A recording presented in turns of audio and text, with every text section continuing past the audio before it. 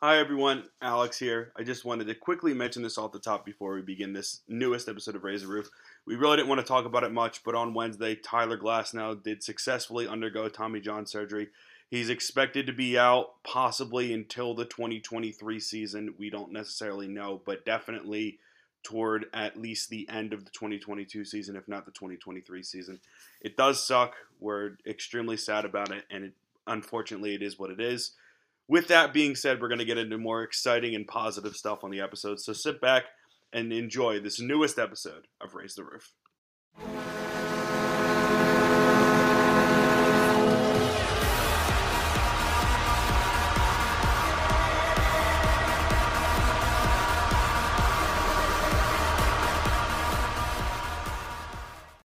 It's time to raise the roof for our 74th episode.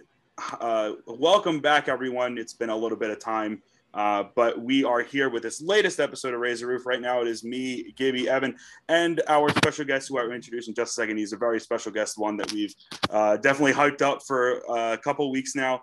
We are going to be talking about the Boston and Seattle series, previewing the Baltimore series coming up this weekend. Talking a little bit of trade deadline because Gibby didn't get a chance to talk about it with us when we had Jeff on, and some other news in and around the world of baseball, plus obviously our interview and or talk that we're going to have.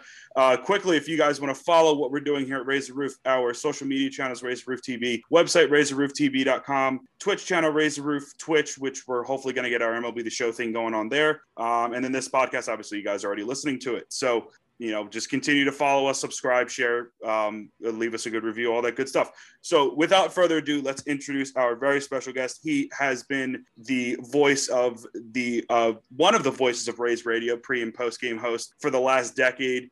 Proud alum of the of Rutgers University, which I know is kind of a contention point for both me and Evan, but it's okay because we're all Big Ten members here, except for Gibby. But we'll give you a pass on that one. Hey, go Spartans! Go Spartans!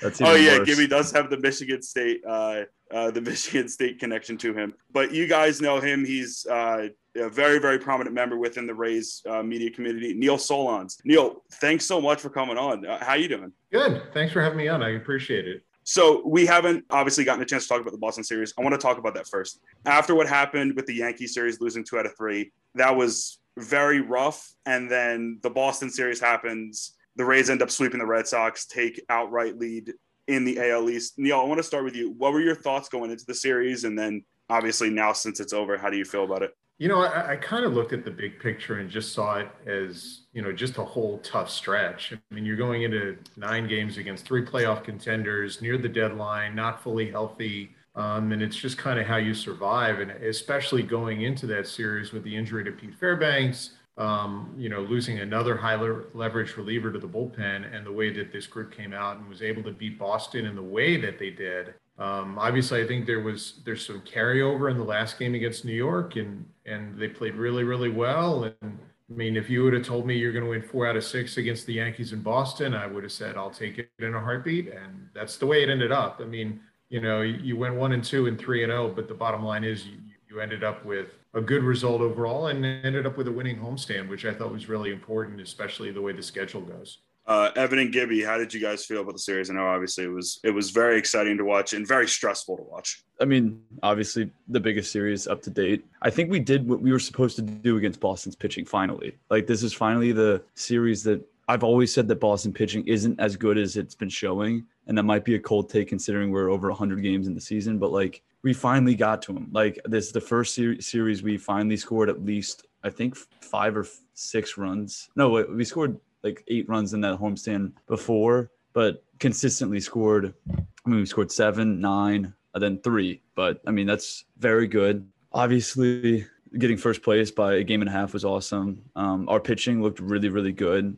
Game 2 was kind of iffy, but we scored 9 runs, so we could overcome that. I forget who pitched that. Was that Yarborough? I think Yarborough pitched that. Yeah. Another not a good sign from him because he has struggled mightily against the Red Sox this year, but we won the game, so in the end, it didn't really matter. Other than the Sunday night game was that was just kind of like a slugfest in a pitching way. Like, it was a really close game the whole way.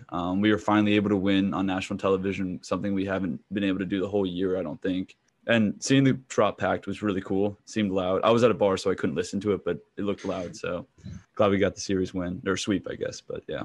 Gibby, how'd you feel? It was great. I think game 2 was a good indication of the whole series.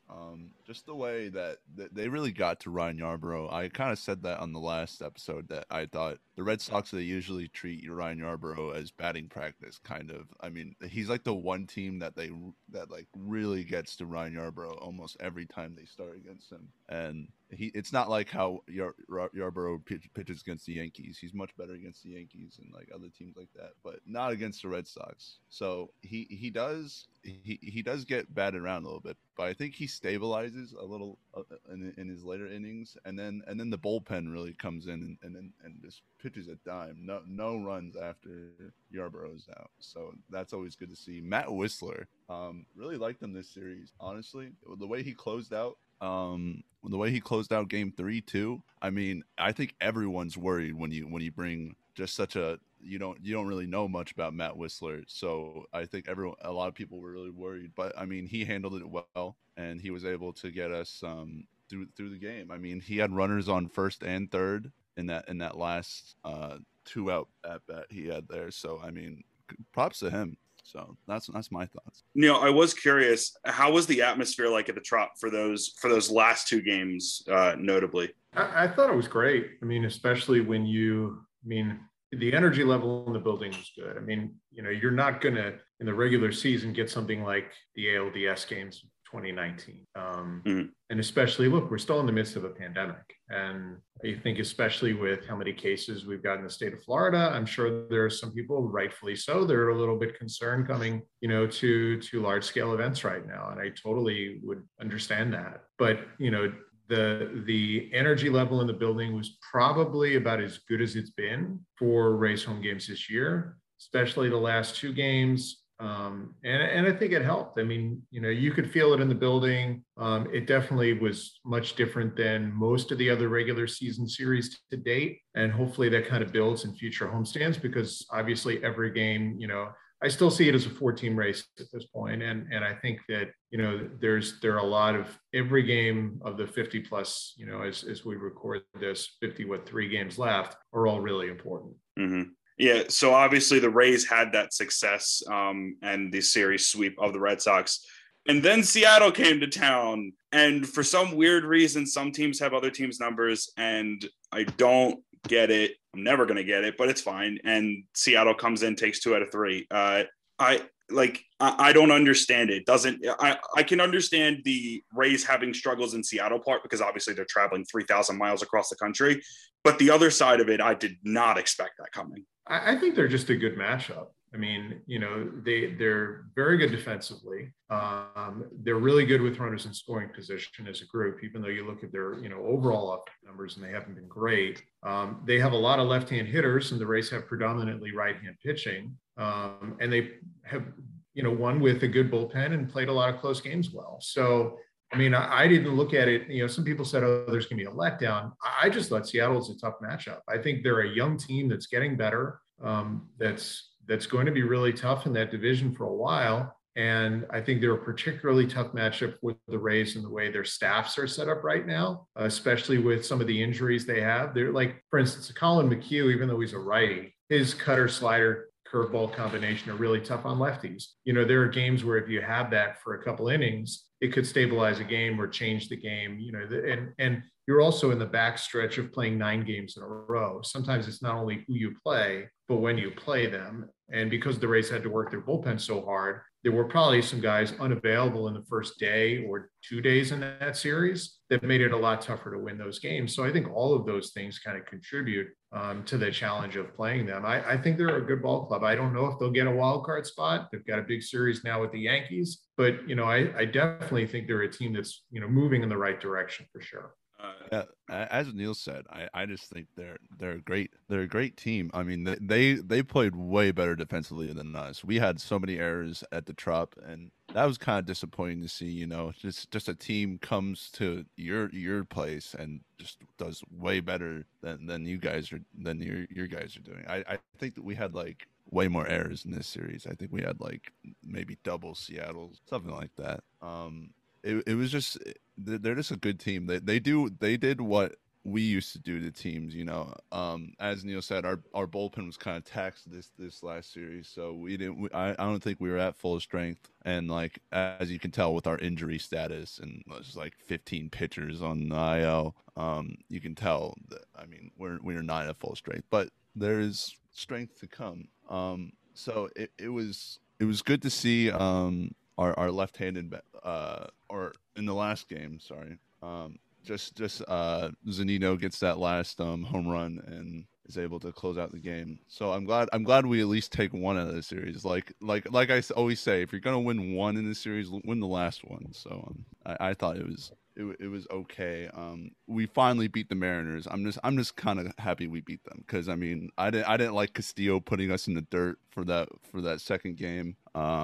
Also last week my two picks, or last episode, my two picks for players for like the series of the week going to the Yankees series, I picked Fairbanks and Castillo got traded, Fairbanks got injured, so I'm done picking players. So that's been my series. At least we beat them once. That's what I'm happy about. Evan, what were your thoughts? Yeah, Seattle's just one of those teams. I mean, it just seemed like we could not catch a break against them the first two games. We finally caught a break. I mean, we did catch a break in the Tuesday game when I think it was Fraley made an error in left field. But I mean, the amount of balls that we hit really hard, either right to someone or like a chopper in the hole, and they just had like an amazing diving play. Like I forget who their shortstop is, but he had an unbelievable play. Crawford made an unbelievable play in the Tuesday game where he dove and then flipped it with the glove to second base for the force out. Like it was just those type of plays. It's just like that type of opponent that just like, I don't know, they just seem to always do the right thing when they play us. It's very frustrating, but very good win yesterday. Walker looked horrible on Monday. I'm not sure what happened there, but I also don't get why Kittredge wasn't used the whole series. Like I would like to ask you that, Neil, because yesterday was a very close game and Kittredge was coming off 2 days of rests or 3 days. He didn't pitch on Sunday either. Do you know why he wasn't used the last couple of days or? Well, I mean, the last Boston game that he pitched in, he threw almost 30 pitches in that inning and kind of had to battle his way through. And then I generally feel the Rays like to use him on heavy righty lineups. You know, you take a look at how aggressively they use him. When they used Ryan Sheriff in the ninth inning, 4 of the 5 guys coming up were left-handed in the ninth. And I figure, you know what, if you've got, I think Kevin Cash does the best job of any manager in baseball in utilizing his entire roster and not over using anyone on the staff. I think Kyle Snyder and Stan Borowski do a great job with that. And when I started to look at who is coming up, I'm like, well, ideally, Andrew Kittredge is your most experienced reliever, but Ryan Sheriff is probably if he's able to go, he's probably your best matchup at that point. And, you know, he had a 1-2-3 inning. So it was hard for me to argue with the decision at the time. I kind of, when I saw Sheriff warming up and looking, and at that time too, if you remember, the Mariners already had used almost their entire bench. All they had was a switch hitting hitting catcher, and Cal Raleigh left. So it's not like they could counter against Ryan Sheriff with a power right-hand bat in that spot. You know, if they had, let's say, the ability to switch, then you're deciding, well, do I want Kittredge on lefties or Sheriff on righties? And then it's a much tougher decision. I think for me, usually what Kevin does is kind of logically if you start looking at who's coming up and who the numbers are, he's pretty smart about utilizing guys properly. And to be honest, now you just went into a 9-game, 9-day stretch, and then you're going to go play 3 against Baltimore off day. And then you got a big series against Boston. You know, I'd rather have Kidd as fresh as possible because Baltimore is right-handed heavy. Boston is right-handed heavy. Even the Twins, the team after that, Donaldson, Sano, the thickness of that lineup is probably a little more right-handed in terms of the power. So rather than overuse him in a spot where he doesn't necessarily fit, and you also got another day off for Rasmussen going into the off day. So I thought it was good to freshen those guys up because you're probably going to get McHugh back real soon. I think it could bode well for this next week. That's a good point. Should we expect McHugh to come back for the Baltimore series? Because I know that Cash was talking about he had that bullpen a day or two ago that went really well.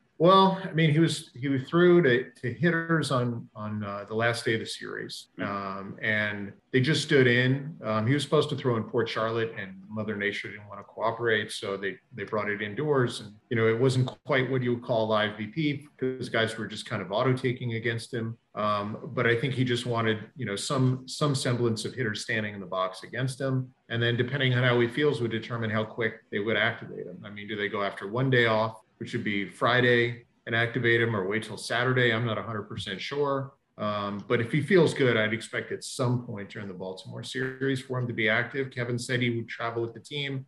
That says to me they plan on activating him at some point fairly soon. And then the other question that I had that I wanted to kind of talk about this as a group was, so Gibby touched upon the defense, and the defense was definitely pedestrian and suspect at some points in the series. And particularly Brandon Lowe, he's had a lot of struggles, it seems like, at second base this year. I know I don't think he's leading the league, but he's I believe second in the league in errors as a second baseman. And that's really concerning to me because I've always thought of Lowe as a really good defensive second baseman. And is it just like he's just having a bad year and he's just having a bad stretch right now? I look at the whole group. I try not to look too much at errors as much as I look at plays made, plays not made, that I think, because sometimes, the error is still subject to the discretion of an official score on a particular night.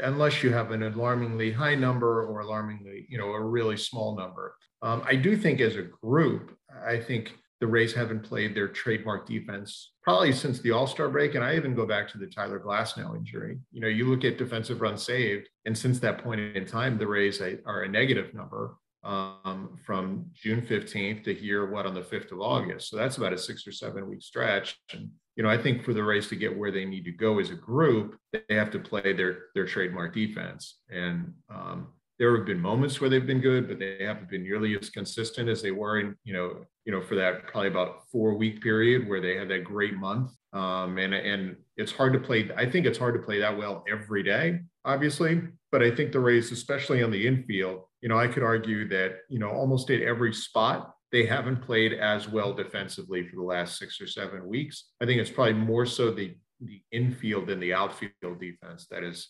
suffered that kind of fate. And I just hope they get back to it. Hopefully the off day kind of freshens them up a little bit. Mm-hmm. Yeah, Gibby and Evan, what are your thoughts? Yeah, you definitely see it around the MLB too. I mean, some of the best players in the league have the most errors. Like Fernando Tatis has 20. He's tied with Bo Bichette. Bo's got 20. I think Bo has 20 errors on the year. So I did not know that. I think it's a product of maybe being off baseball. Maybe we should stop giving that excuse though. I'm not sure. I mean, it's a valid excuse.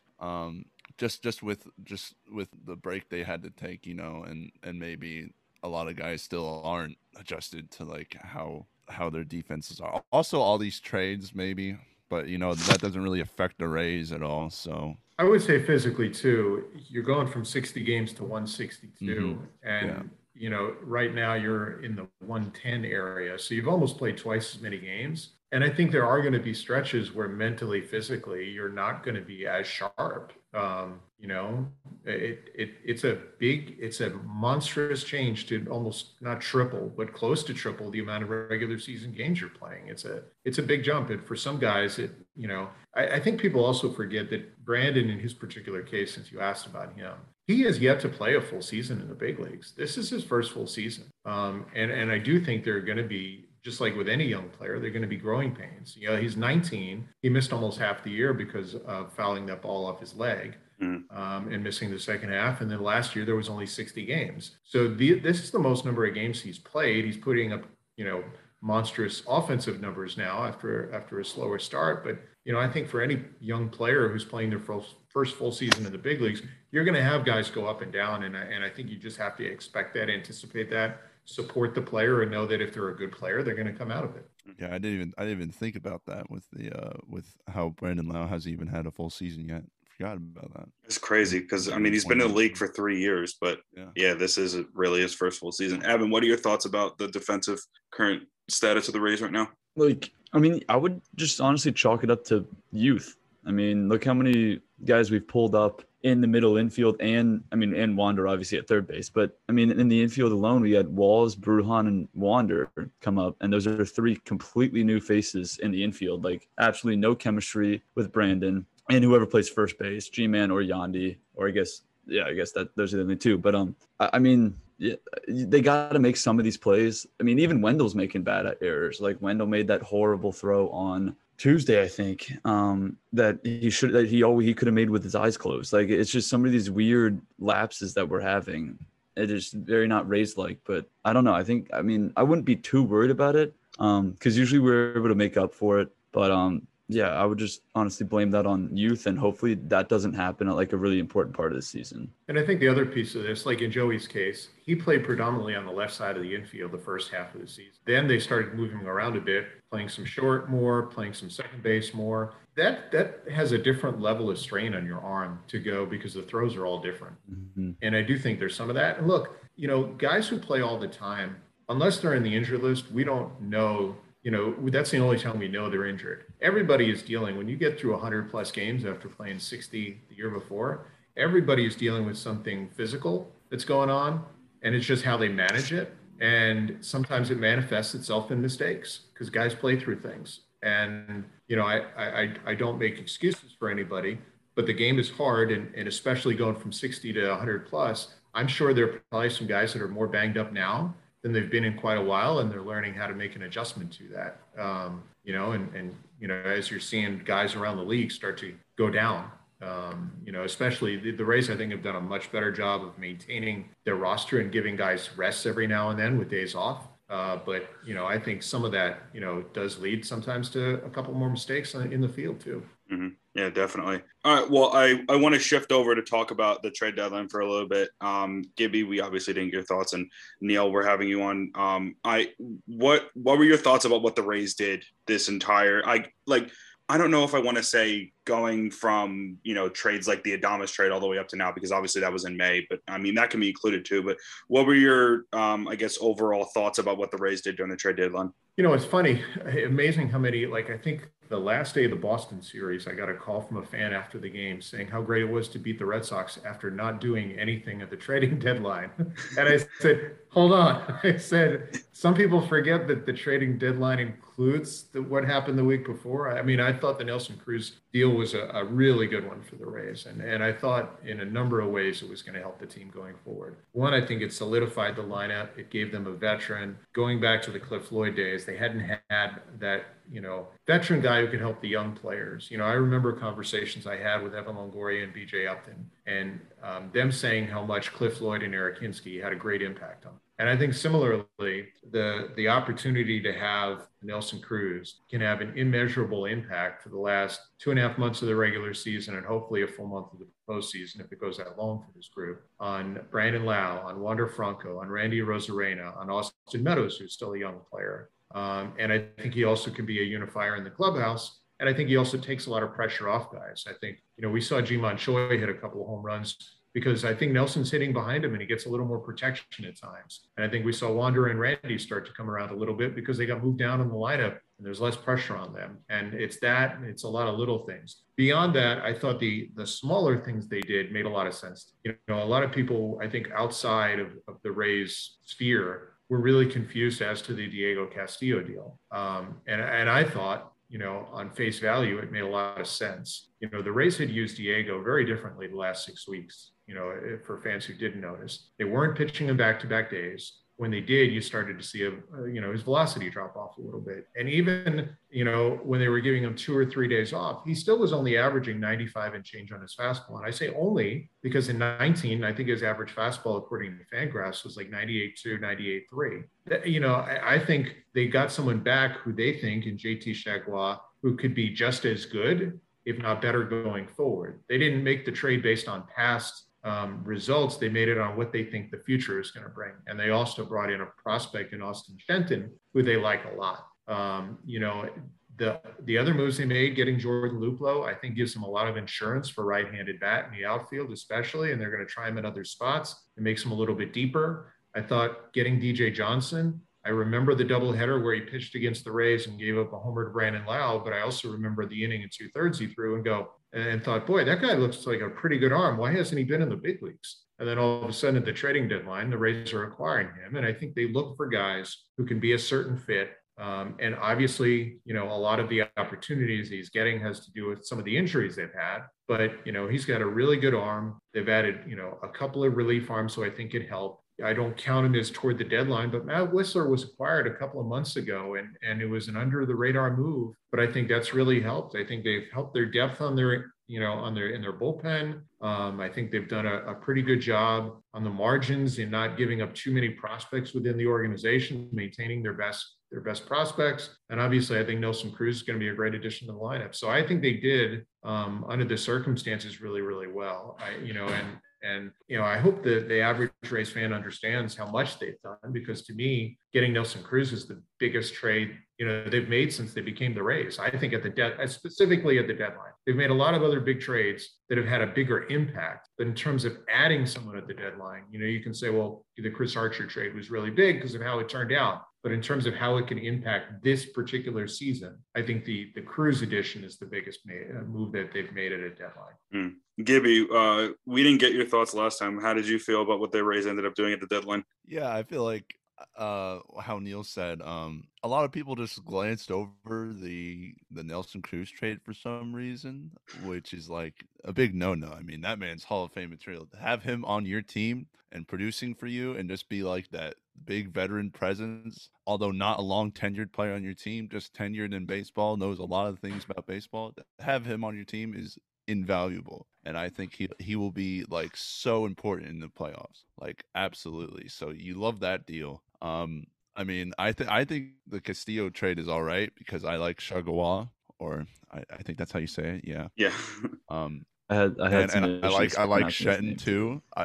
I have talked to a lot of Mariners fans who really liked him, so I think that was a good trade for us. And I think didn't Castillo like blow a game for them like right after he got traded? Yeah, not that that's like too big to read in, because people like blow games all the time. I mean, he's in the bullpen, but like, well, they used him back to back. Yeah, they did. Second of the back to back, and when I saw that, my first thought was, and I think he didn't throw many pitches, but the velo was 92, 93 instead of 95, 96. And I think, honestly, right now, he's a guy who, for whatever reason, he's as a reliever, you want to use guys 3 times in 4 days, but maybe it's because of the length of last year compared to this year, but he's not bouncing back as well as he did. I agree. He was used extremely weird this year. I've mentioned that multiple times on this show, and I was like, because I think it was in Cleveland. We were up 8-2 or something, and we used him. Then the next day I know you can't foresee the future, but like, I just didn't really understand why we would use him in an 8-2 game with a game the next day that could have possibly been close. And then it was a close game. We were up 2-1, and then we blew it and we lost. And I was like, what the hell? Like, why did we use Castillo when we could have used him in a closer game where he's more valuable, I feel like. I honestly think that, as good as he was in 20 and 19 and even parts of 18, I just think that other guys had moved ahead of him in the pecking order and that their stuff was better. I mean, it's not a knock, but, if they were healthy, Fairbanks, Feyereisen, McHugh, Anderson, and even Thompson against Kittredge, against the right-handers, you could argue that the majority of those guys were in front of Diego. So if those guys were going to be in front of him, and you think that JT is going to be just as good, if not better, to me, the trade made a whole lot of sense because you've got all these right-handers. And I think the difference with some of those guys is I think they're also pretty good on lefties, where I think Diego had become more of a right-handed specialist with like Boston and New York getting more balanced. I think it really was important to find somebody who could get both. And I think JT's been much more neutral than he has been right-handed heavy. And so I think all of that made a whole lot of sense. And, I didn't see we never saw really the consistent 98 that, you saw last year and the year before. And he never makes any excuses. He's an awesome teammate, takes the ball whenever you want. I saw some reports about Seattle, and the Rays refuted these. I would refute these. He is a terrific guy to have around a clubhouse. I just think this was simply about what they thought the future would hold. And the way they used him this year, I think, was also based on who they had and who they liked a little bit more. Yeah, it makes I agree. it definitely Yeah, makes a so- lot of sense. So I like I that like trade, too. I liked all their moves. So I mean, I'm really excited about Luplo. I know that went like really under the radar, but seeing his splits against lefties made me so happy because the Rays need more guys that can hit lefties because it's been really telling this year against left-handed starters. I think their batting average is like 40 points lower than it is against right-handed starters. And having a guy, and hopefully Luplo will come up at some point. I don't know how they're going to use him, but I really like that deal. But it's going to go under the radar because of the possibility of that Chris Bryant deal and maybe getting Craig Kimbrell and looking at possibly getting Barrios, and they didn't get anyone there. But I mean, like we all said, the Cruz deal happened a week before. So, they made a big move, just not at the big move time, quote unquote. Is Luplo on the 40-man? Yes. Okay, good. So they can move him up. Yeah, Neil, do you think that Luplo is going to come up and have some sort of an impact on the team? This year, I don't know. I mean, I think a lot is going to depend on the health of the overall group. I think you look at the current roster, I think there are a lot of guys capable of hitting left-handed pitching. I mean, Mike Zunino has, Nelson Cruz has, Yandy Diaz in his history, Manuel Margot and Randy Arozarena did. They have hit okay this year, but they haven't hit, let's say, the same OPS that you would expect. And obviously the left-handed bats have taken a step back too. I mean, obviously last year, Brandon Lau was like 1,000 OPS against lefties. Austin Meadows, Joey Wendell, Ji-Man Choi, they've all taken major steps back. So I think a lot of it will depend on health. I definitely think that the guys that they have in the group right now are certainly capable of producing against lefties. I think the question is if, and he's played I think just a couple of games so far for Durham. He just joined the team. So I think the important thing is to let him just get his feet wet and, hopefully it'll lead to good results. And if, you do go to a 28-man roster in September. So if there are no injuries, I wouldn't be shocked if the Rays used him in that manner too. Makes a lot of sense. So we have some questions that our followers of Raise the Roof wanted to ask you. The first thing that I wanted, or that I have here that I thought was a really good question to start off with, is how did you start working for the Rays? How did that opportunity present itself to you? And then how did you end up getting involved in the organization? So obviously I was fairly lucky. I mean, I spent, a dozen years broadcasting minor league baseball games, starting with an affiliated ball, starting with Quad City out in Davenport, Iowa, and then Lakewood, New Jersey. And then I was with the Durham Bulls for my last 8 seasons. So obviously they being a Rays affiliate, you were able to create some relationships and connections. Andy Freed and Dave Wills are like, brothers. And during those seasons, I used to go when the Bull season was over, because it would end in sometime in September, I'd go visit them for a game at Tropicana Field. Or I think in the 2008 season, when they went to the World Series, it was such a zoo, in terms of the interest, the involvement, that I think I met them in Baltimore and saw them at Camden Yards because it was about a 4 to 5 hour drive from Durham. And rather than, go to Tropicana Field, I went that route. But I stayed in touch, and they had me do fill in on pre and post game in 2010 and 2011. Rich Herrera, who was there at the time, I think got an opportunity to do some stuff with Sirius XM and some other things that he was working on. And it created an avenue, and I was, lucky enough to get the chance. And obviously I always joke that I haven't been, I haven't screwed it up yet. So I'm still in the chair and still doing this, as I've done. And good to work for, a really good company and people who have given me the chance to do this. And I'm certainly really appreciative, for the opportunity to do so many different things with the Rays on so many different levels. Yeah, it's definitely awesome hearing you your post games on 620 while I'm driving. But you have on the AM dial instead of the FM dial? Yeah, I don't know why. I just have it on the AM dial for some reason. Dude, the FM dial. You can, but I mean, the FM dial is so much clearer. I guess so. I think I have it set up weird. I don't know. You're it's fine. Weird. It's a weird. Hey, you can hear it on both, so it ends up working out. The next next 5.3 on the other one, right? Yeah. The next question comes from @RaysWriter.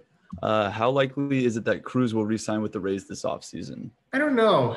Obviously a lot is going to depend how the next 2.5 months go, and also what the Rays roster looks like going into next year. I try to enjoy the moment and just enjoy the group that we have and worry about next season. I think when the Rays, I did start thinking ahead. I think it was last year when the Rays had all the injuries, when they lost Yanni Chirinos and McKay and O'Shea and Beeks, all the Tommy John were shoulder injuries. And then I thought Andrew Kittredge was going to need it too. And I started thinking, boy, it's going to be hard to get through a 162 game season without making some changes on the pitching staff. Lo and behold, obviously the Rays did a lot of those, because I thought they would need a lot of innings, but I don't know. I think, a lot depends how they make up the roster, because obviously Nelson is a DH only. And, that means that you're going to have to make some changes with your overall makeup of your roster to be able to do that for 162 games without allowing young kids to grow, because the Rays don't like to block the path of a young player. I would assume at some point Josh Lowe is going to be ready to play the outfield for the Rays, or Vidal Brujan playing the outfield and the infield for the Rays on a regular basis. So all of that kind of comes into play. So it's a long way of saying I don't know. And I'll let it play out. But in the meantime, I'm going to enjoy having him on the group because I think he's awesome to deal with. In fact, he's my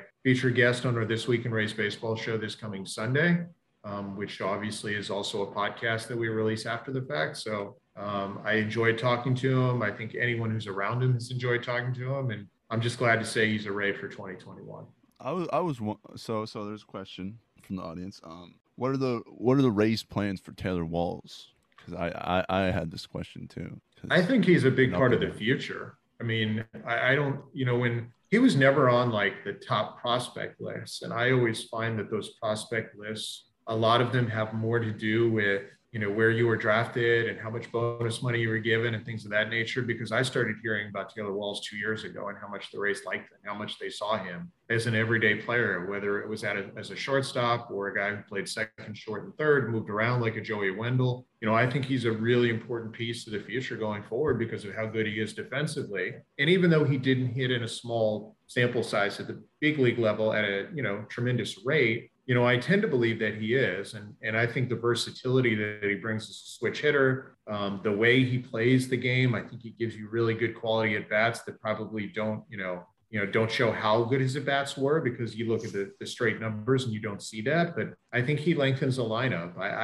I would be surprised if he's not part of the next, this wave for the Rays for 20. I wouldn't be shocked to see him back here. I also wouldn't be shocked this year. And I also wouldn't be shocked to see him as a big part of the future the next several. So one that I have, Evan, I don't know who sent this in. You could probably figure it out. But since you've been involved with the Rays for both the Andrew Friedman and Erik Neander regimes, what do you think has been the biggest change in how the Rays front office operates from when Friedman was in charge to now Neander in charge? Well, I think it depends when we're talking, because Andrew was here for a good stretch. I mean, what was it, a decade? You're talking about. I think probably the biggest challenge that, when Matt Silverman kind of took over and then the reins were handed over to Erik is that, in 2015, when all of the turnover happened, the farm system was nearly not in the shape that it is in today. And it wasn't in the shape that it was in 08 and 09 and,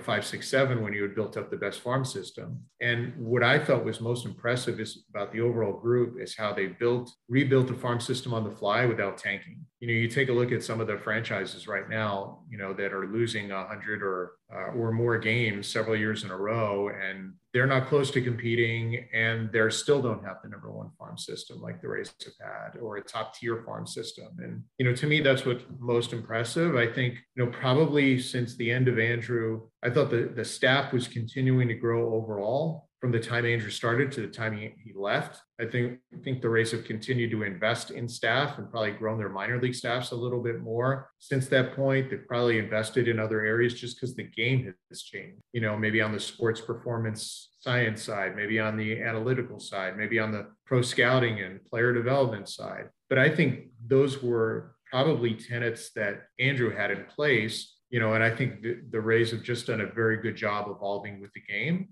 I think that, both Erik and Andrew, I think are really good people. They're great people as much as they are great leaders of a group. And I don't think they're extremely different. They both know how to laugh at themselves and have a good sense of humor. I just think they're two really good individuals. To answer your original question, I don't think a ton has changed dramatically. I think just Eric has changed with the way the game has changed and tried to keep the race ahead of the curve. But I thought Andrew was doing some of the same things. I mean, when Andrew was here at the end of his tenure, I mean, the Rays had developed, there was a point, I think, where they had like a high velocity camp where they tried to help guys increase their velocity. And there was for guys who, they had even had a knuckleball, group at some point where that's when they brought Charlie Hager in for a couple of years and tried that out. I think the great thing that Andrew, and it probably comes from Stu, really from the top down, is don't be afraid to fail. Keep the foundation of your house in place, but don't be afraid to try new things that as long as they don't take the foundation down. And I think that basic philosophy has always been there. And I think they're never afraid to fail. They're never afraid to make a trade if they think it's going to help short and long term. And I think that's what makes the organization as good as it is for so many years. So Marvin Oliva, Oh, by the way, that last question was from Luke Williamson. Okay. Marvin Oliva, sorry if I'm mispronouncing that, but his question was what Rays front office transaction resulted in you saying like, what the hell, like why did they do that? That didn't make any sense. Usually if I say that, I'm probably wrong on the back end. I would say 99 times out of 100. I still remember, and this goes way back, when the Rays acquired Yunel Escobar, I probably wasn't quite sure that was going to work out. And really, being there was reason that team ended up in the playoffs that year. Now they extended him and some of those deals didn't quite work out thereafter. But, that's in the last 8 years, it's hard for me to find one that I went, oh, why'd they do that? Because usually when they did, I was 100% wrong. And there were probably a couple that they don't come to mind immediately. I say probably the reverse. I couldn't believe they were able to make the trade they did when they made the move involving Chris Archer, because I knew I think I remember chatting with someone who faced Tyler and said, that's the best arm I think I've ever faced. I said, in the minors? He goes, no, the best arm I've ever faced. And somebody, else said, Jake's coming. They got him too. And Austin's coming. They got him too. And then that was before I heard they got Shane Baz. And I'm like, wait, you got a first round pick also? Like, who's got a great arm? I'm like, wow. But there have been trades that haven't worked. And I think that's important to know too, because there's that general perception that, I think the game is human and guys don't make, the Rays never make a mistake. And if they're calling on your player, you should hang up the phone. I hear that silliness all the time. And I think some of it is trades are going to work for everybody. Like the Willy Adames trade was going to happen in part because, there was going to be a path for Taylor Walls and Wander Franco at some point, and they got two arms in Rasmus and JP Fireeisen that I think are going to help them long term. But it's also a trade that's worked out for Milwaukee. The Corey Dickerson deal, he had some pretty good moments, but Herman Marquez was in that deal. And obviously he's been a really good arm for the Rockies. Their overall group hasn't done well, but he obviously has done well. And everyone made a deal about trading Tommy Pham, but the most productive piece of that trade so far has been Jake Cronenworth. So, I think it is important to note there may not have been trades that I went, oh, why are you doing that? Because I know that Eric and that whole group are way smarter than me.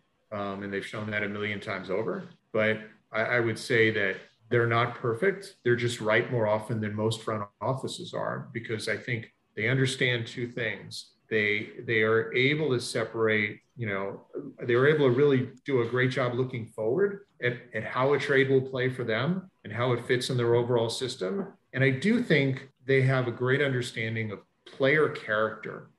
I think the last 8 years, I think they've done a great job of finding not only good players, but good people, and knowing what fits in their culture, I think is really, really important. I think any good business establishes a culture and sticks with it. And I think Eric and Carlos now and Peter and the whole group down, they do an awesome job of staying with their culture. And I think that's why they're successful. You're trying to find the user, Gibby? Oh, yeah. Sorry, I was just looking for the question. All right, so sports are... Hurt Lizzie asked on Twitter, I love that he can do Spanish. I love he can do interviews with Spanish-speaking players. When and how did he learn Spanish? Well, I appreciate the question. I don't know that I do Spanish interviews well. I still need a translator. So, I mean, that's been a long quest. I mean, the game is more international now than ever. And I do really think it's important that you help players feel comfortable with you, because I think it leads to better content. And in essence, that's what I'm providing, is I'm providing content for fans. So, and I think probably last year, I was at the, not last, I guess a year and a half ago almost, or more than that now, I did the qualifier in Korea for the Olympics. And going there and knowing zero Korean, I understood in some ways what it's like to come over and be a Spanish speaking player and know absolutely nothing. I understood how scared you may be, how you may be somewhat protective, how you're not quite sure, okay, do they really understand everything? Or they, what are they saying? And I think it's important to do everything you can to provide help, because I think also learning Spanish shows me how difficult it is to learn it. I've been doing for, let's say, close to daily for the last 2 years. And I still have a long, long way to go before I feel comfortable. I feel comfortable enough asking questions in Spanish. I feel comfortable enough getting the gist of what someone says. I still need a translator with me, because there are things in there that are said at a pace and a speed with which I really don't understand everything. And I don't want to ever take anything out of context, but at least I think it helps hopefully shine a light on a player and create comfort with them, and vice versa. And hopefully that creates a long-term relationship. So I think I did it out of the want to make all players feel as comfortable with me. And I think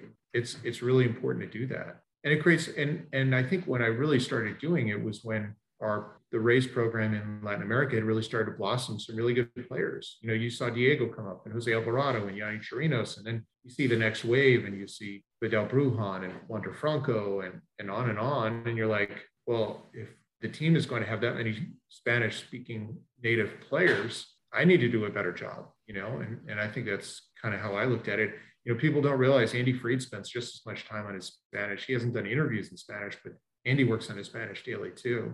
So sometimes we'll chat with our Spanish-speaking broadcasters, Ricardo and Enrique. I think sometimes that helps too, because they're understanding and know that we're making an effort. And Manny Navarro, who regularly translates for the players, is good at chatting. And hopefully we get to a point before the pandemic, I used to spend time in the clubhouse, and I would talk with 5 or 10 minutes every day with.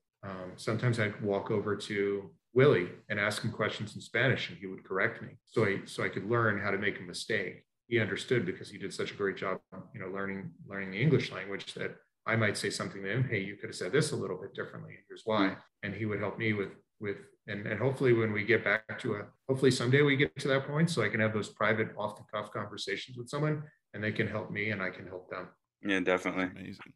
Well, the last question, I think we saved the one that I'm sure that you were expecting us to ask at some point, which is the situation, the stadium situation, everything, Split City, playing Montreal, all that kind of stuff. What's the latest on it from what you understand, and what do you think is going to happen? It's probably going to sound somewhat like a cop-out, but I mean, I don't worry much about it, because I trust the people upstairs are going to do what they can to make it work. I think what they did after everything was explained to me made a whole lot of sense. That, to try and, the Rays are in a division where 4 teams fighting against it all have their own in essence, own TV networks. The Yankees still have a good portion of Yes, the Red Sox have NESN, the Orioles have MASN, the Blue Jays have Rogers, and that basically is like the entire country. So their revenue streams are much different than the Rays. And to compete with that in a sport where you don't have a cap and revenue isn't shared across the board, you have to do things creatively. And, to me, the Sister City idea made some sense in that it, gives you a chance to have TV revenue from 2 countries and 2 markets, and creates a whole lot of other synergies. You know, I want to see if that is the best chance to make race baseball work for the next 50 years, 100 years, then I want it to work. But I'll let smarter people than me kind of figure all of it out and what, you know, all of the different aspects of it. You know, I pay little attention to it on a day-by-day basis because I have a hard enough time figuring out the baseball aspect of it and keeping up with trades, transactions, minor leagues, major leagues, all of the other teams and what they're doing, you know, and doing the best job I can with that. And, you know, in the meantime, I think the business people on the Rays side, you know, are going to do all their work, and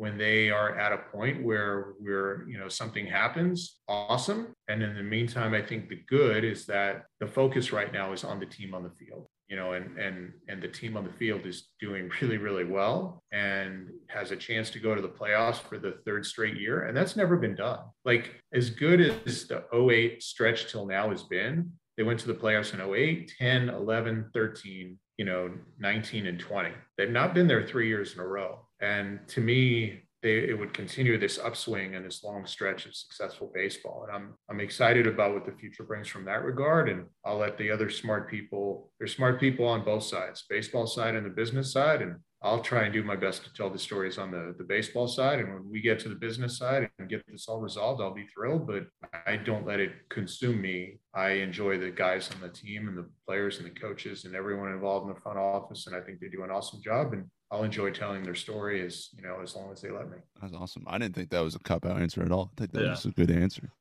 It definitely was. All right. Well, I think you guys don't have your own questions for me? You asked your fan questions. There's nothing you guys wanted to ask about the race? Well, I was gonna ask. I mean, you kind of covered it with the trade deadline talk, but I wanted to get like your actual emotions to the trade deadline. Like, were you disappointed in that we didn't get Bryant or Gibson or someone like that, or like what did you think? I didn't, other than Max Scherzer. I mean, and once I saw what the Dodgers had to give, and they had, you know, all these, I'm like, oh, and they got Trey Turner too. I'm like, well, that stinks for all the other 29 clubs, but I wasn't holding my hopes up because he was, you know, everyone said at one point he wanted to go to the NL West. So I kind of, you know, whatever happened at the deadline, I figured they're going to do something that helps the Rays team going forward. And I'm like, you know, I kind of figured the Rays already made a big splash. They got Nelson Cruz, and I don't care whether it happens a week before the deadline or the day of the deadline.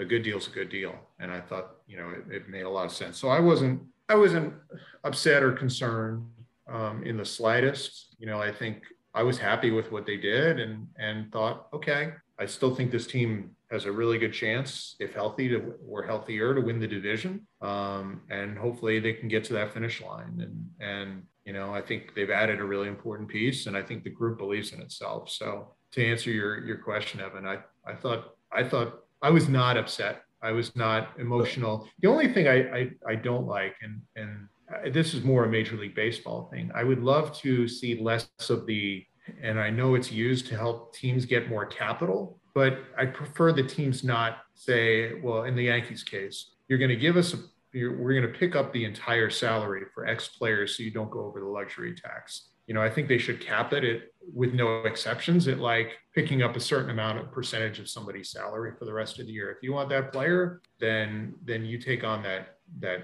salary. Yeah. You know, I'd like to see less of that because I think, you know, kind of, to me, it doesn't work. I'd also like to see at some point them allow teams to trade draft picks, because in this way that may modify the way trades are made and allow teams to, let's say, trade for additional draft picks. It might allow a rebuild to occur a lot faster if you have, you know, 3 extra picks in the next draft, and players that, you know, you're giving up can provide that extra, you know, talent, allow you to accumulate more talent. I like that too. And my second trade deadline related question is, on our last podcast, we had a huge debate over the Rich Hill trade specifically, and that I was okay with it at the time, but after not seeing us get another starting pitcher, I was kind of like, all right, why the hell did we do that? I wanted to get your reaction to that Rich Hill trade.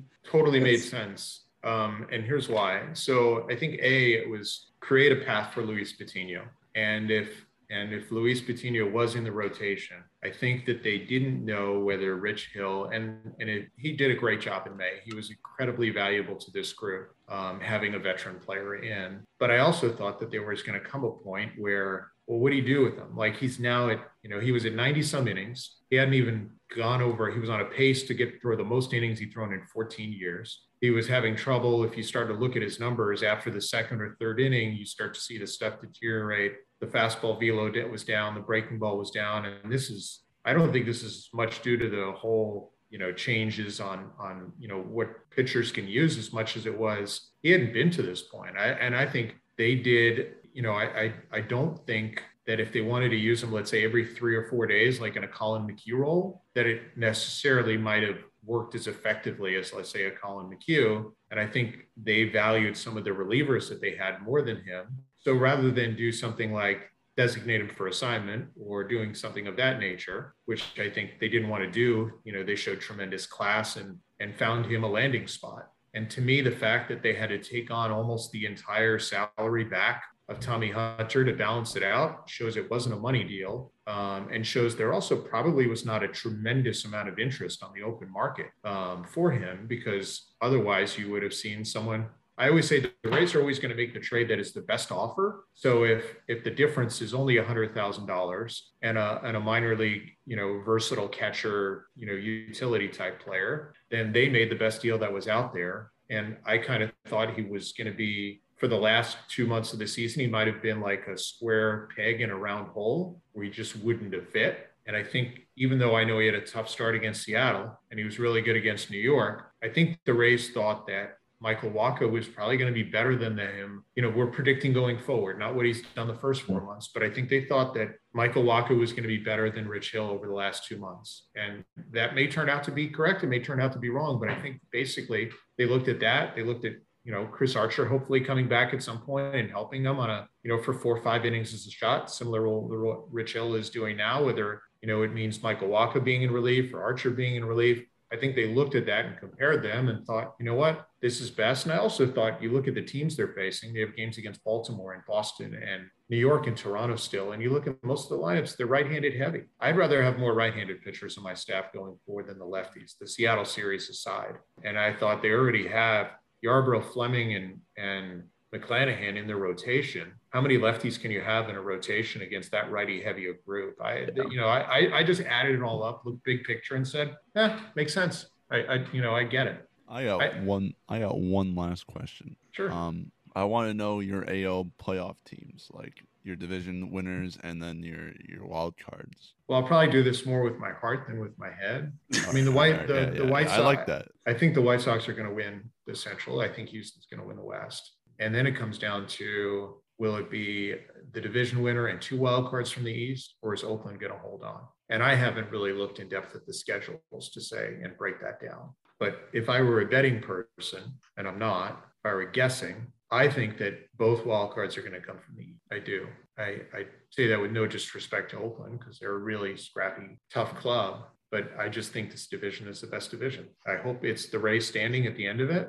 I think that Boston will find a way to hold on to a playoff spot, and I lean a little bit more toward Toronto, even though they're in 4th right now, than New York. I think that, to me, their lineup is more dangerous than New York's. And the fact that and who knows how long they'll be out, but not having Cole and Montgomery due to COVID right now, I think impacts the Yankees a little bit for another 10-day period. And every 10 days has an impact. So if I were guessing, I hope it's Rays in the East, Red Sox, Jays in the wild card, and let those teams fight it out. And then, I think injuries and COVID are going to go a long way toward determining who wins in either league. Because obviously with the Delta variant, we have no idea how that's going to impact clubs going forward. And at any time, all of a sudden, people say, oh, look at how they're lining up their starting rotation. I'm like, tomorrow, your top starter could go out for 10 days or 2 weeks right before the playoff starts, and that's your whole season. I mean, it could be, you got to overcome that. So I think there's going to be a lot to overcome. I think it's going to make for probably, I thought last year's playoff was interesting. This is going to even be more interesting just because of all those potential avenues and twists and turns along the way. I definitely feel that too. I think I have two. So the first one is, who's been the player that you've most enjoyed covering over your tenure so far with the Rays? Ooh, I almost have to go from '04. Like I started with Durham in '04. So I've got so many guys that range from 2004 to 21, and I'm probably going to miss somebody. I mean, at the beginning, I'll tell you, Johnny Gomes was probably one of the best guys to just deal with, and was so down to earth. And, I can go like JP Howell was, a favorite, Alex Cobb. Um, I love dealing with, he was hardly a Ray, but Darnell McDonald was one of the real awesome guys in baseball to deal with. And, I thought Kevin was wonderful, not only as a manager, but easy to deal with as a player. And, in '05 and '06, when I was in Durham, and, you start fast forwarding, and I love chatting with Sean Rodriguez. I thought he was super to deal with. I thought that, obviously, I mentioned Alex Cobb. I had a really good rapport with Blake Snell and Willie Adames. And I mean, it's a long list. It's hard for me to find a favorite. I think there were probably some guys who were great interviews. I always thought that Alex Cobb was probably the most forthright and honest of any answer that I could possibly get. But I really love chatting with all of them because I think they all gave a different perspective. And I just love hearing the different stories. But so I named what I have like 8 guys at least tied for first place. And I'm probably going to have someone who's going to text me or tweet at me that I left them off the list. So I'm apologizing way in advance, because there's probably, when you deal with as many players over the years as I've dealt with in the Rays organization, I think the good thing is I can count on one hand the bad guys, and I don't have enough hands for the good guys. Hands, fingers, toes, extremity, anything, like bones in my body to cover the number of really good people. So the good is there are a lot of good guys to interview, and it makes the job a whole lot more fun and a lot easier. Mm-hmm. What a good answer. And then the last thing that I have is, I want to debunk all this crap that people are talking about Tropicana Field, because obviously you've been working in the Trop 81 home games a year for the last decade, and I'm sure that you had countless other experiences after or when you were in Durham coming up, like you talked about earlier, coming up to the Trop. Why? I understand why it gets a bad rap, but I don't think it rightfully deserves it at all. What do you think really makes the Trop stand out as a place that people should go to watch baseball games? First of all, you don't have to worry about rain delays. For all the talk about, other challenges of going to other ballparks, I know we're going to start at 7:10, and I know that we're 99.9% of the time we're going to be able to play through, unless there's some really weird, wild storm outside that affects the lights inside, but that's an extreme rarity. So, and it's always 72 degrees. And when you're playing in the state of Florida in July and August, I will take that in a heartbeat. I think probably for me being in it, I think the stadium plays better in front of you than it does on television. For some reason, to me, I think it looks better inside. I think the Rays have done a great job of making the best of the ballpark, so to speak, and trying to make it more open, from the walkway they did to all the other improvements that they've done over the years. And, the visiting fans, the Red Sox and Yankee fans, will always talk about the catwalk or how this impacts the play or that impacts play. And I would argue that the short porch in right field in New York, and the Green Monster in Boston, and the short pesky pole in right have much more of an impact on the way the game is played there than, playing the game indoors on turf and how the game plays. So I think, the thing I like is that the ballpark is fairly true. You have fairly few, a relative small number of home runs that what I would call cheapies. We joke on the broadcast, for those who listen, the home runs in New York that end up in the first row in the right field seats, we call them Andy Land, because Andy Fried gets so angry when a ball ends up in those seats, because it's not, if you've been to New York, it's not whatever the measurement says it is. There's no way it's that distance.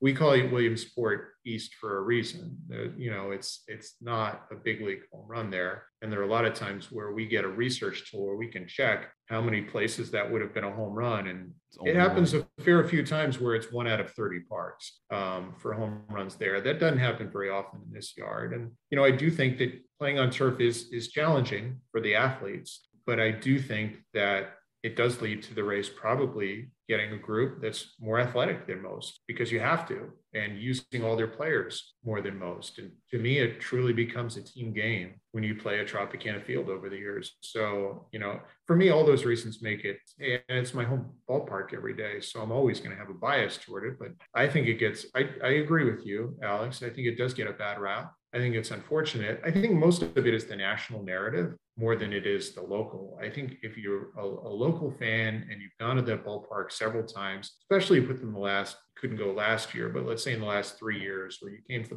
the playoff games against Houston, I think you probably would be singing a different tune about it. And, is it in the best location in Tampa Bay? I think you can, certainly those discussions have gone on for many, many years, but I think the ballpark itself is well located in terms of being right off a highway. And I think once you're inside the park, it's a pretty easy place to enjoy and enjoy an adult beverage, watch a ball game, and root for your favorite team. I like that. That's all you can ask. And also, I'll just like to say to those people who give the Trop such a bad rep, it's not the Oakland Coliseum. So I don't want to take shots. I always say I'm not. I know you're not going to take the shots. If but you're I'm not gonna in take a the shots glass, for if you. you're not in a glass house, don't throw Yeah, stones. I That's know. what I was always told. I know. It's true. I have How's that go? Okay. one more question for you, Neil. Okay. It's kind of a more personal question. So I'm a Rays fan because I grew up in Raleigh, and I grew up going to Durham Bulls games. Actually, most definitely when you were calling them, when I was around 5 or 6, so around 2005, 2006, that kind of time frame. How was your time in Durham? Did you enjoy living there? Oh, it was awesome. I mean, if it wasn't for the chance to work in Major League Baseball, I probably would have been there for a much longer time. I mean, I was already engaged when I moved down there. I got married. Both my kids were born in Raleigh, Durham as well. I mean, I love the area. It's a great place for food. It's a great place for young people. It's a great place for so many things. And the organization itself that runs the Bulls organization is awesome. Capital Broadcasting is a terrific, terrific company to work for on so many different levels. They really are very similar to the Rays. They're an employee-first organization. So, I love Raleigh-Durham. I wish I had a chance to go back more. Obviously, in the season that I'm in, I'm usually, especially with spring training beginning in February, I can't say I take a whole lot of vacation time outside of the state of Florida, but it's an awesome, awesome place. And I will say, if you're ever in Raleigh-Durham, because people always ask me, so where's a good meal? Dane's Chicken and Waffles, which is not too far from the ballpark. I don't know if you've been there, Evan. I have not. It should be on the top of anyone's list who makes a trip out there. So for people who do, I don't do that because I know anyone there. I discovered that place late in my 8-year tenure, and I'm sad I did. Sounds incredible. God, Durham I wish I Bulls was on there every day. The I wish I was DFAP is closer. also a beautiful ballpark. So And Durham is I think it's the best minor league park. I mean, I really loved calling games. The atmosphere was always awesome. The employees were great, and I thought it was a terrific atmosphere for guys to polish their skills and take that last step before they got to the big leagues. definitely, I'm very jealous that I haven't gotten to go to a game there. I need to get to a game there soon. there should be For a sure. major league team there, but whatever. Stop it. Stop it. Hey man, We just keep the Rays where they are for right now. We don't. We no, don't, not the Rays. I'm Oh, saying oh, there just like should a be- team in general. There should be an expansion team there. Okay. But yeah, Who knows? All right. Well, I think with all that being said, Neil, thank you so much for taking the time to come on and talk with us, answer some questions from both our listeners and followers, and also ourselves. I wanted to make sure that I gave you time to plug not only the podcasts or the podcast multiple, because obviously you have the one with Pete Fairbanks and the This Week in Rays Baseball one, and then everything that you're doing on social media. So where can people find the podcast and where can people find you? So all year round, I do a podcast for the Rays. It's basically This Week in Rays Baseball. We do the show every Sunday, 90 minutes before first pitch, and then it airs as a podcast the next day. You can basically find it wherever your podcast is found: Apple Podcasts, Spotify, Google Play, you name it, or at racebaseball.com. raceball.com/podcast. And then once the season's over, we do a number of them throughout the off season, sometimes weekly, sometimes twice a week, sometimes once every 2 weeks. Really depends based on what news is going on with the organization. During the postseason, it was probably more than once a week. But, we kind of switch it up based on how things are going and what we think is newsworthy. And then this year we did start, and thank you for mentioning that, the Horsing Around podcast. Pete's kind of the driver, and I kind of sit in the back seat and sometimes, just play backseat driver and sneak around. It's a great way, we thought, to show the personality of a player and give them their own spotlight. And, I think Pete's like one of the really good personalities, and I should have included him at the top of guys because he's the first guy I've done a podcast with. So this kind of gets me out of that, of getting in trouble with him. Not that he's listening to this right now, but, I think he's really entertaining and has a chance to do this post baseball if he likes. I think he's really clever. And then if people want to follow me on social media, on Twitter is probably the best place, at Neil Solondz. And if they can spell out Neil Solondz, more power to you. My family still has trouble with it. So I have other accounts. I do have a Facebook fan page that I do keep, and I do have Instagram, but I would say more of it is pictures of my kids so it's more personal than it is professional. I don't have like a Rays Instagram page. So I would say if they're looking for Rays content, then Twitter is the place to go to. All right. Well, Neil, thank you so much for coming on again. We really, really appreciate it. And for everyone listening, stay tuned. We're going to take a quick break, wrap things up on this latest episode of Raise the Roof. And we're back on this latest episode of Raise the Roof. Thanks so much again to Neil for coming on, talking to us about the Rays, talking about his story. He's fantastic. If you guys don't follow him, what are you doing? Follow him, listen to the podcast that he has with Pete. It's all fantastic. And again, we really appreciate him coming on. But there is a series going on this weekend. The Rays are traveling to Camden Yards to play the Baltimore Orioles, 3-game set. Yeah, 3-game set, right? Because today's what day is today? Yeah. Thursday? Yeah, Friday, Saturday, Sunday. Yeah, I don't even know what dates are going on right now. This is great. Fantastic stuff. So that's when you know you're in the summer. Oh, that's when you damn straight. All right. How are we feeling about this series against the Freddie Galvis-less Baltimore Orioles? Good. I mean, I swear to God, Ryan Yarbrough always pitches against the O's. Yeah, I will stand. Right? I will stand by this. He literally will never. There will never be a Baltimore series where Ryan Yarbrough does not pitch. Didn't he pitch the game that we both went to?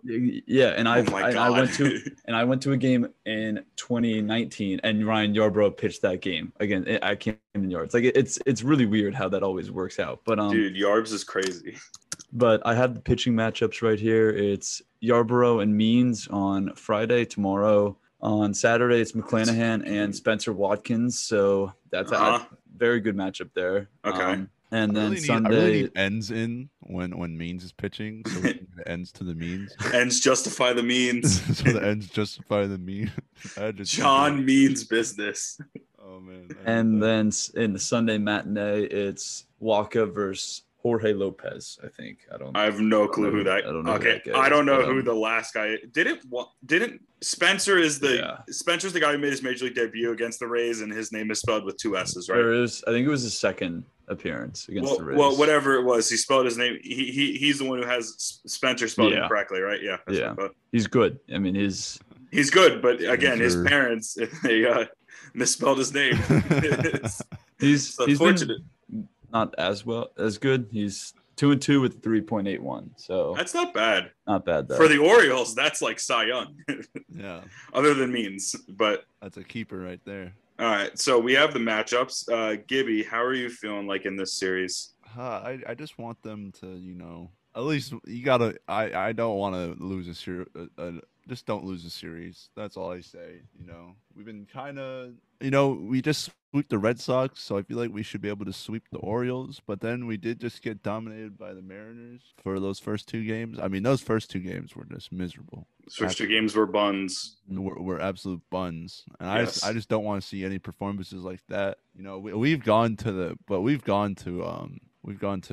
Camden and just completely shit the bed before, so. It could happen again. That is true. This isn't something I'm too worried about. I just want to keep our place in the standings, really. Got to keep the good vibes moving. You're only a game up of the Red Sox, so you're facing a bad team. You should beat the bad team, and that's all I got to say really. Just Ryan Yarbrough, please don't be batting practice. You're good. I know you're good. It's not the Red Sox, so I think you'll be fine. So, but yeah, I mean, we're clearly better than the O's. Hopefully, the game you and I went to, it's the same matchup actually, Alex. Yarbrough. No way. Oh yeah, it's the same matchup. Oh, so does that mean that Randy's gonna hit 2 bombs and rob a home run? Yeah, I guess it has to mean that, because I mean it's a good sign because we won the game, but it's a bad sign because Yarbrough looked horrible. Mancini had about 9 RBIs that game. I feel like. Yeah.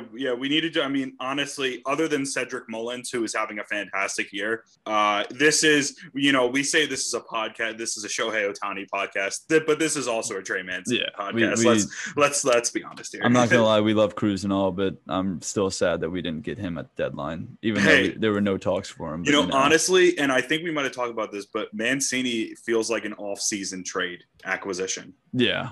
And then I'm really looking forward to McClanahan. McClanahan had probably one of his best starts in his major league career. Start. It probably it was definitely his best start. I would say that it's definitely up there.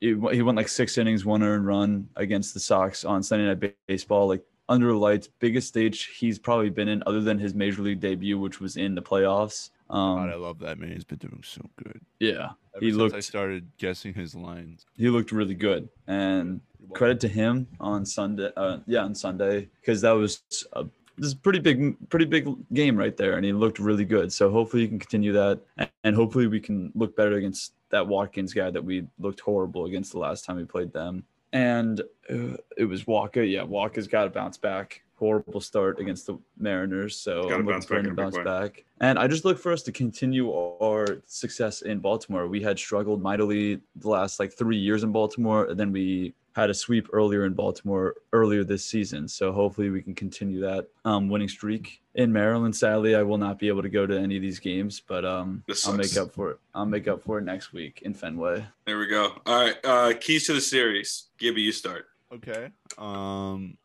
Shane McClanahan, as Evan's been saying, has turned himself into a 6-inning kind of guy. Just stays in there for 6 innings. Before he was 4, and then they slowly worked him up to 5, and now he can I will say you can competently put him in there for 6+ innings and maybe only get it, and the other team might only get 1 run. So I would say Shane's our ace now. So Shane's your key to the series. I think he's the key to the series. Or at least he can't be traded anymore. That's good. Yeah, that's good. And I hope the other thing doesn't happen. Knock on wood. I don't have any wood around me.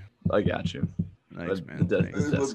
I do these podcasts on a plastic table, so that's my key. I like it. All right, Evan. I would say limit Mancini to 1 home run and 3 RBIs, because I swear to God, he's always amazing, but he's unbelievable against us. I feel like he's had 30 RBIs in 10 games that we've played in, 9 games that we've played against him. So limit him. Glad we don't have to face Galvis anymore. It's good to know. But I think I honestly think this for the player. I think dude, I didn't even go yet. You always Gibby gave the player. That's why I thought we were doing players, but no. Gibby, I'm guessing Shane is your player for this series. Yeah, I just picked him as my key. I guess he's my player. Okay, that's fine. Okay, well then we can just combine the two together. All right. Sorry. Go. Sorry, my bad. My player is Kiermaier. I think this is a first timer. I think he's. I don't know. This is a big. Welcome, Kevin. Kiermaier getting love on this podcast. I know. Is impossible. I think I could see him hitting home run this series. Kind of. It's like the fall of the Berlin Wall, but for this podcast, because we don't mention Kevin. I would say somewhat of a short right field post. It's not that short. It's not like Yankee Stadium, but it's shorter than usual. So kind of hitter friendly for Kevin and lefties. So I don't know. I just have a weird feeling about it. Mine is surprisingly my key is also to limit Trey Mancini. Yeah. What a shocker. I don't need to go into depth about that. He's really good against the Rays. My player. He's just good in general, though. Like, he is very good in general. My player. Well, first it's Bilal, dude. You got to get those. You got to get those. Yeah, coming home to the DMV. You got to get those defensive mistakes. Taken care of. Work on it. You looked really, really good at the plate, but those defensive mistakes definitely cost the Rays in that Tuesday game, if I'm not mistaken. I think he had like 2 or 3 errors in the series. Just needs to get that mental, stable mental frame of mind right now on the defensive side. And then my other guy, because I always pick Bilal, who is my other guy? I'm trying to think. I'm going to go with Nelly, just because he's been struggling since the Rays acquired him. Yeah. I know I hate his faces he makes when he doesn't win, and when like we put him in a tough situation and then it doesn't quite work out, and then he looks so disappointed. He's like, why am I here? It's like, don't beat yourself up so much, man. We're glad you're here, and man. If I'm not mistaken, he did have a deal. multi-hit game in the Seattle series. Yeah. So so good things coming ahead for him. But yeah, I need him to step things up, have a good series. If it doesn't work out, Nelly, you're okay. You're still right, man. Hey, the O's is a good series for him to bounce back, because Camden Yards is a hitter's ballpark. Exactly. I don't even think he's doing that bad. I'm just saying, he looks upset every time he doesn't produce. He needs to be reaffirmed that everything's going to be okay. Everything's going to be okay, Nelly.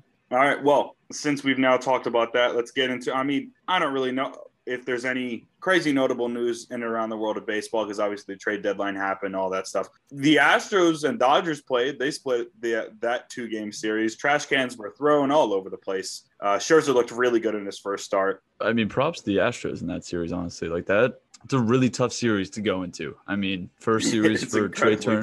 Tough. First series for Trey Turner and Scherzer. Obviously in Dodger Stadium, which Empire, by the way, is not a easy place to play in. So I mean, props for them to, what was it, 2-2, I think. So yeah, I mean they split the series against them. I mean, they're in LA. I feel like the Astros are extremely underrated. I don't think that anybody talks. I think a lot of people talk about the NL West and the Astros are really good. The Red Sox and pretty much the AL East. It's pretty much 2 divisions, and the AL West is not a bad division at all. Like they also have 4 teams that are almost, I think, 500. I think the Angels are like 2 games under. But yeah, but like the Angels, I mean, we all know that the Angels aren't going to do anything. I mean, I know, but they're just a sneaky good division. Like, oh yeah, the Astros are great, the A's are great, the Mariners are pretty good. Like, and then the Angels are around 500. Like, that's very similar to the AL West. Run incoming. Angels playoff run incoming. Just because Alex said it wouldn't happen, it's going to happen. But it's very similar to the AL East. It's just a little bit worse. Yeah, that's a good point. Well, how many games back are the Angels right now? Like enough.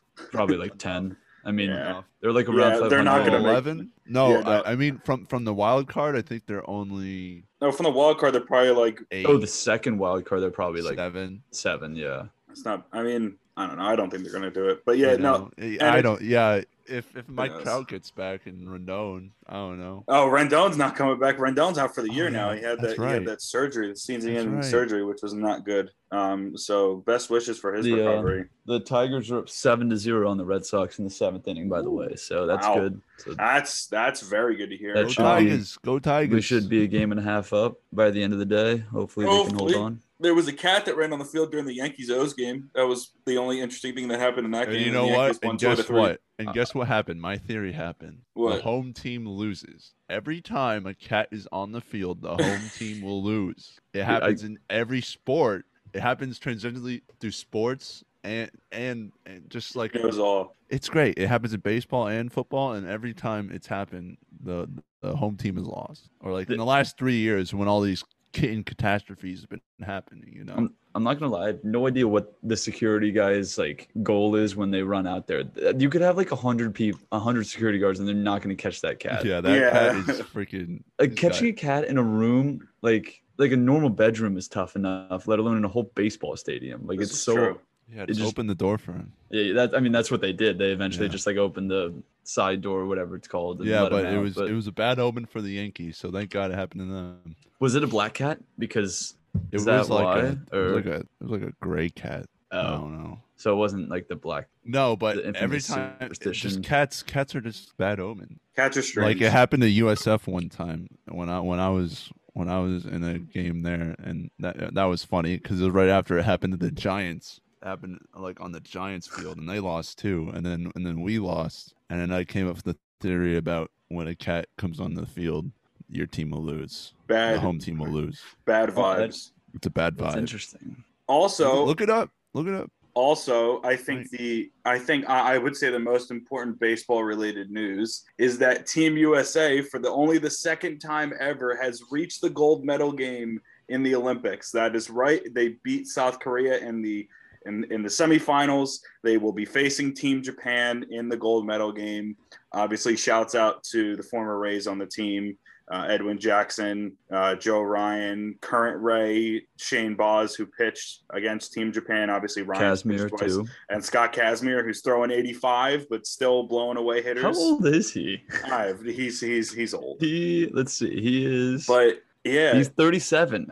That's actually not as old as that. I thought he would be like 42 or something. But yeah, but I mean, their Team USA has found a way into the gold medal game, and also that has secured a medal, so like they are going to medal either silver or gold, which means that our friend Eddie Alvarez, I mean he's not really our friend, but the guy who I talked about earlier a couple podcasts ago, one of the flag bearers for the U.S., used to former Winter Olympic speed skater, silver medalist speed skater, and current minor leaguer in the Miami Marlins organization, played during the 2020 season. He is now guaranteed to get a medal and is the first Olympian since 1936 to get both a Winter Olympic and Summer Olympic medal. That's crazy. Did you say what sport in the winter It he played? was some speed skater. Wow, that's pretty cool. Some dude from Norway won like skiing and something else in 1936. But yeah, That's nuts.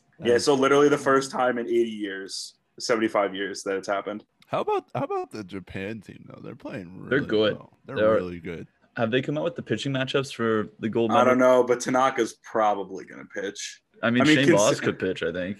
Considering that Tanaka's arm is, I mean, like, I'm pretty sure he said that he was pitching with like a torn ligaments in his arm his entire MLB career.